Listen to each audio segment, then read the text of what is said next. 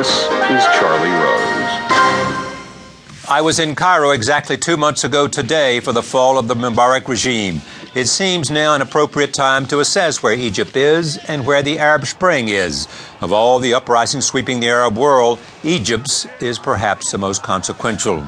A successful transition to democracy there could set an example for others. The ruling military council has made some progress. Parliamentary elections are set for September. The presidential election will follow. Political parties are forming now, from Islamist to liberal to nationalist. At the same time, this weekend, tens of thousands of demonstrators returned to Tahrir Square. They demanded that the military move faster to prosecute President Mubarak and his associates. At least 2 were killed when security forces tried to disperse the crowd early Saturday morning. Former President Mubarak released an audio tape statement which was broadcast on Al Arabiya television yesterday. In it, he denied allegations of corruption and said he would cooperate with investigations.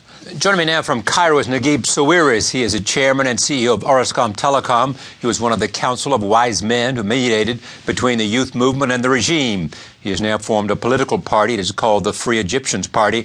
I'm pleased to have him back on this program. Welcome. Hi, Charlie. How are you? So tell me what's going on in your country, especially after this weekend and what I expected, based on the last time I saw you, would be a transition from to a democracy overseen by the military. Well, still in this transition, but we were hoping for a much more smoother transition. We were hoping for a much more, let's say, faster recovery. So, I mean, things are improving on the economical side, on the day-to-day life, but unfortunately, the syndrome of the square is still on.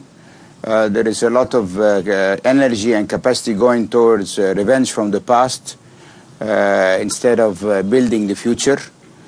I am more concerned about the future of Egypt because if you understand the political scene very well in Egypt, in the past we had 2 major poles. The National Party, which was the Mubarak Party and son, and the Muslim Brotherhood's movement, who were allowed to operate in very restricted manner.